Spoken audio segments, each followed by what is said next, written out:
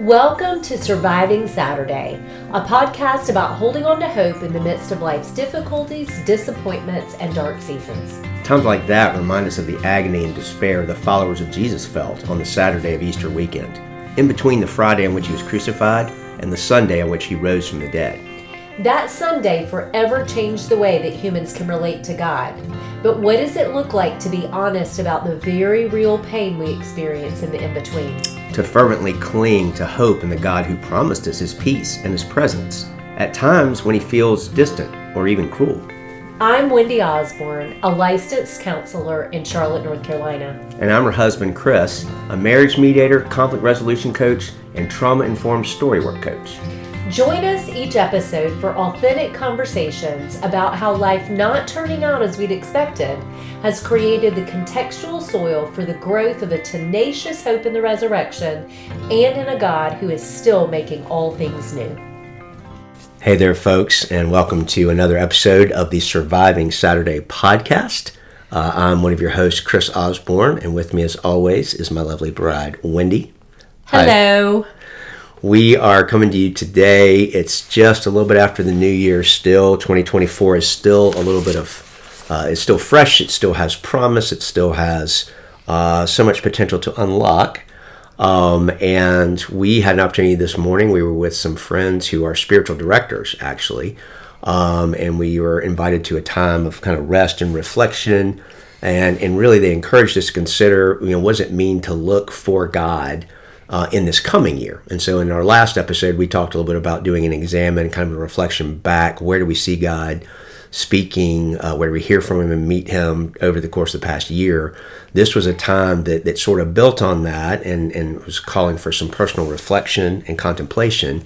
But then, with anticipation and hope, looking towards what's coming in the future, which everybody likes to do kind of around this time of year too. And part of what happened as we were discussing our experience coming out of it is it reminded us of why we're really passionate about what we would call story work. But that may be a term that we throw around that not everybody's familiar with. Wendy, when we talk about story work and the kind of ways that we like to engage people in their stories and dealing with, their lives, what do we mean? What are we talking about? To me, it is a practice of pursuing God's redemption. And so it includes looking back over the experiences we've lived to find the themes of evil's sabotage and God's redemption. And those two things will often be very directly linked. But to do this, it means that we have to be willing to consider the details, often the minutiae of our lives, the specifics, the particularities, and it takes sharing those with a wise and a kind guide, or it can be a group of fellow travelers. But those people can help us read the themes of our lives and identify pathways toward redemption and toward the freedom that Jesus offers us. That's so really well said. Can we unpack it just for a little bit? Yeah. Tell me what you mean when you say that the themes of evil sabotage and God's redemption often are linked. What is that? What can that look like? Yeah, so evil cannot take out God himself. The battle there has already been declared victorious on God's behalf. But it can wreak havoc in the lives of God's people who bear his image. Okay. And so evil is as aware of our own specific designs as God is, probably often more aware than we are of our goodness and our dignity. And it will come after the best parts of us in order that we might question God, that we might turn against him and turn against ourselves. And those are the places that God longs to restore and to use us to bring his goodness into the world. And so in a way, it's the redemption that you speak of involves understanding how evil has operated. Yes. And the territory it's taken. Yes. And then letting God transform that into kind of that Joseph experience of, oh, though they meant it for evil, I actually meant it for good. There's something different that comes out of it. I'm reminded as we talk about it of the passage. I think it's in C.S. Lewis's book. I'm going to forget which one it is, but it's I think it's The Weight of Glory. But where there's a character who has a demon on their shoulder, a dragon that's like, just yelling at them, screeching them, like, destroying them. It's taken them out. It's ruined their life. And as the healing redemptive process happens, as this person, I think, they come into heaven, that small shrieking demon doesn't go away. It turns into this glorious stallion. Yes. That the person rides off on. Yes. And so there's this transformation that happens of the worst of the pain and things that happen that can be, in the hands of God, turned into the source of great redemption and healing for yourself and for others. Yes. Does that capture some of it? Yes. Yes. And it sounds like that's the kind of thing you see happen in the therapy room frequently. All the time. And when it doesn't happen, people are hungry for it. And then we have to wait on the Spirit to choose the time to do the work. Yes. Yeah. Well, and unpacking more of your definition just briefly, it involves getting granular into the details of not just, like, I could say for years, I had a chaotic family household growing up. My parents divorced. My dad was gone. I knew on some level that was formative. Mm-hmm. But story work that I've engaged in with kind guides and with other people in the last few years has been very granular, getting into what was it like to be that 8-year-old child who was asked to do this or who witnessed this. How did you feel? And questions I would never ask myself. Right. But like, what was it like to be that kid? How do you feel towards that part of yourself? All this.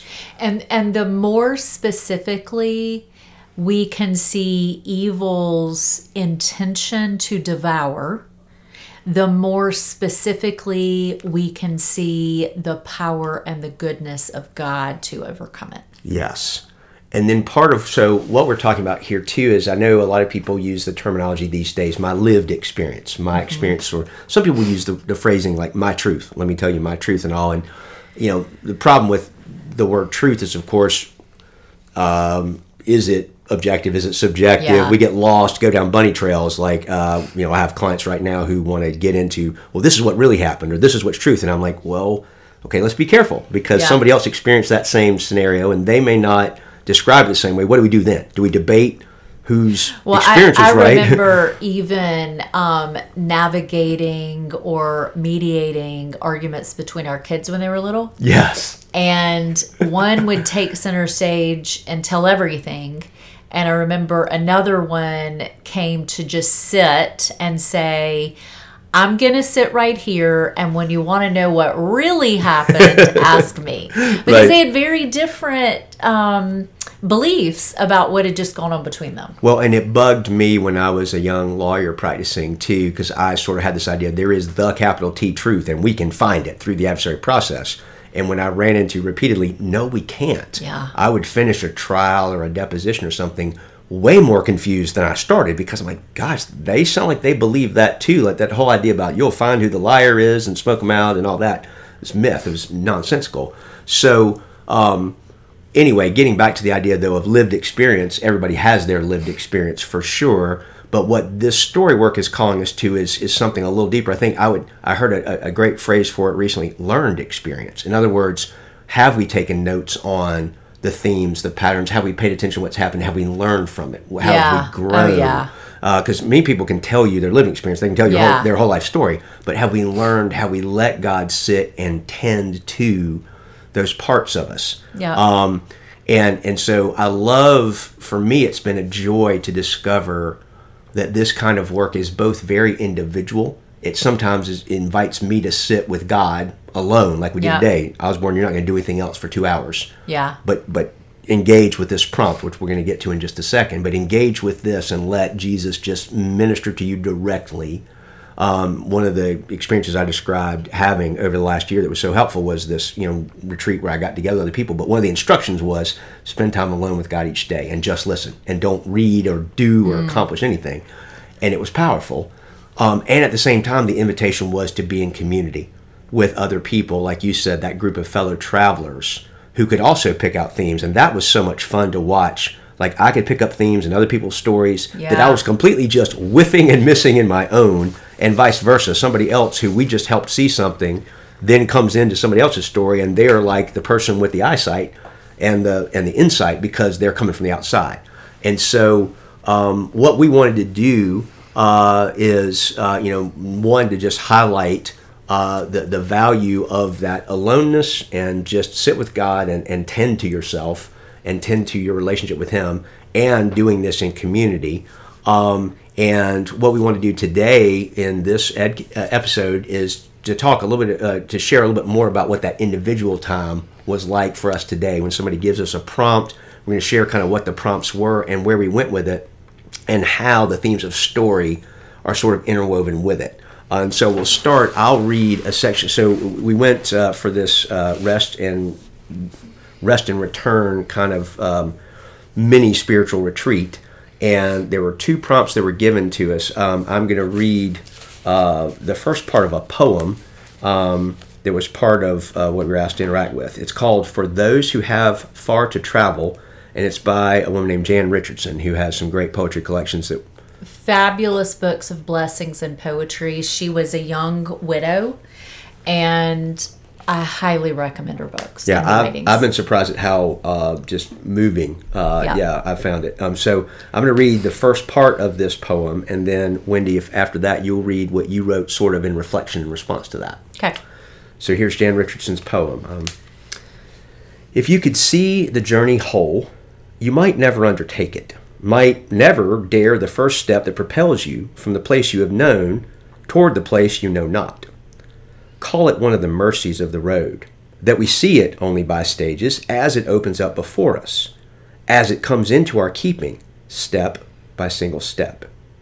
There's nothing for it but to go, and by our going, take the vows the pilgrim takes, to be faithful to the next step, to rely on more than the map, to heed the signposts of intuition and dream, to follow the star that only you will recognize, to keep an eye for the wonders that tempt you from the way. All right, so I sat with that and wrote a reflection for the new year.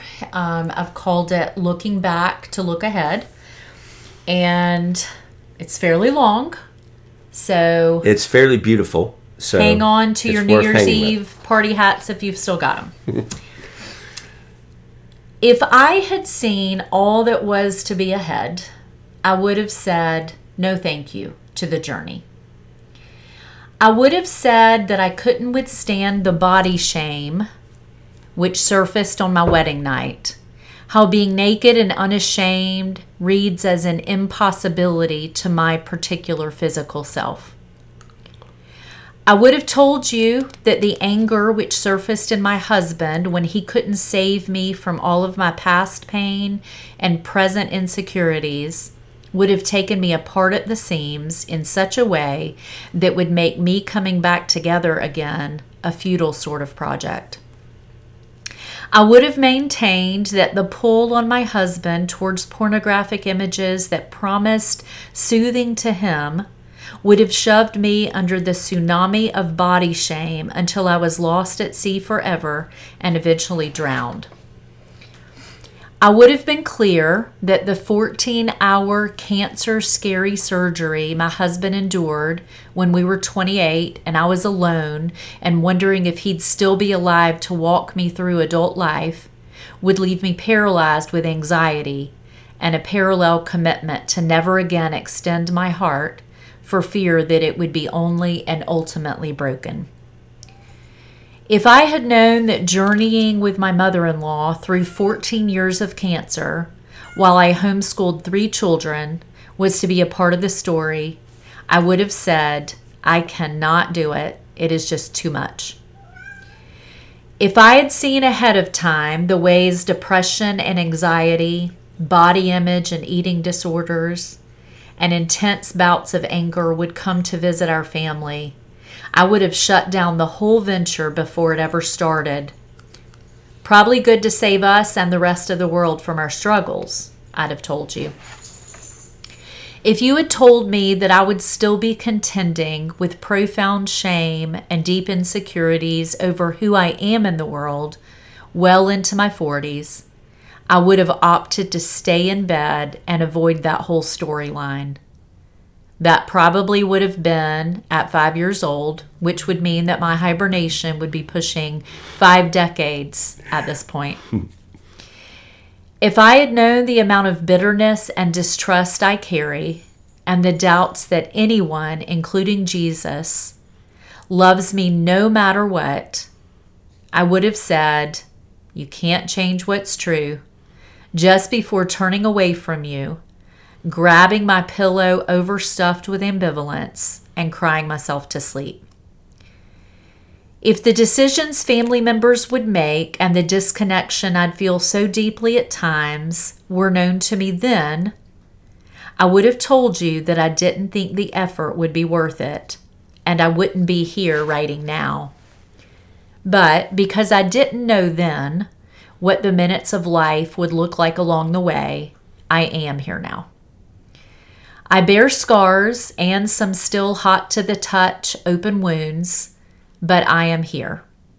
I have made it to the now.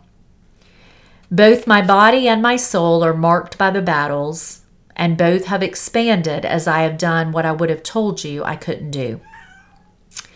The truth is that I was right to feel my fears and my dread, to taste the futility and the powerlessness. But the truth is even more so that I wasn't left alone in the struggles or with my broken heart before or after. The stories I've lived have meant that I've been closely acquainted with evil. Yes, I've seen it up close. I've experienced the dark and thought I might never escape its smothering. But equally true is this fact. The stories I've traversed have also meant that all of my senses have been desperate for the light of Jesus. Before the starting gun of this thing called my life fired, I would have told you there was no use trying. I couldn't do it myself, and I wasn't sure God would make a way that left me feeling safe and in good hands. I think I've pretty much believed that life is a bit of a test, and a pass-fail version at that. I've had the notion that God was watching to see how I'd handle things.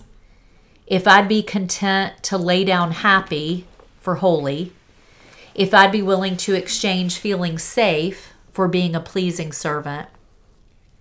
What I've learned as I've endured what I would have said would end me is that He's been there every step of the way. Just like welding weakened metal makes the element stronger than it was in the first place, His allowance of me walking through cancer and addictions, mental illness and anger, loneliness and fear, has grown me stronger and sturdier than I was before the journey began, and than I ever could have become without all of these particular painstaking steps. It has taken this journey for me to see Him rightly. A priestly king who leads me into the presence of all sorts of animate and inanimate enemies, and as one who binds my wounds while I do battle there, as I fight for my own heart while His Spirit pulses through the veins of my soul. I've learned that what I would have previously called tragic endings are actually the beginnings of new chapters, each new page raising the question of how tightly I'm willing to squeeze Jesus' hand as we journey together into more of what is completely unknown to me. As I anticipate this next trip around the sun together with Him, I take courage knowing that along the way, I will lay the treasures that have been hidden in and recovered from my personal darkness at His feet. Each one being a unique and profound offering for the restoration He has given to my heart as my life has come apart at the seams over and over and over again. Thank you for coming, Lord Jesus. I can't wait to see you again. Wow, hon. What does it feel like to read that? It felt very tender to write it and to read it. Yeah. Like the stories that I mentioned by phrase, there are volumes behind the few words. Yeah. Right? Yeah. I'm struck by, I always am in awe of your gift of being very concise. But when I just listen, having walked alongside you with a lot of that, just knowing what you packed in there. Like, you didn't just sit down and spit this out today based on what you learned today and what you could do today. Like, there's so much that goes into being able to express that. Yeah. Yeah, there were the times that I lived lots of those things. I had no words for them. Yeah. Oh, honey, that's especially powerful for you to phrase it that way, because I hadn't thought about that. There were times you literally had no words. Yeah. You couldn't speak to, you were in distress or you were feeling things, but you had no way to communicate them, because, we know that's part of your family story. They weren't welcome from a young age. So for you to end up with this beautiful gift of words, I think it's pretty amazing. And it's really faith inspiring. It's definitely inspired my faith. When I say I didn't have words, there were times that I didn't know the right words to name what was happening. Yeah. And to know what to call the pain, or to name in a way that felt genuine to me that Jesus cared about it. Yeah. But there have been a few times in my life, and you've been there for a couple of them, where I literally went mute. Yes. And something was happening that was so scary that I literally could not form words. And for a long time, I carried a lot of shame around that. Right. Of what kind of person couldn't scream for help. Yes. Couldn't explain what has them so afraid. Yes. But I think it was my nervous system shutting down because I was overwhelmed and unable to stop what was happening. Yes, I think as you're saying that, the answer to your question, what kind of person, is a human person. Yeah. A human person who feels and is honestly reckoning with harm and hurt.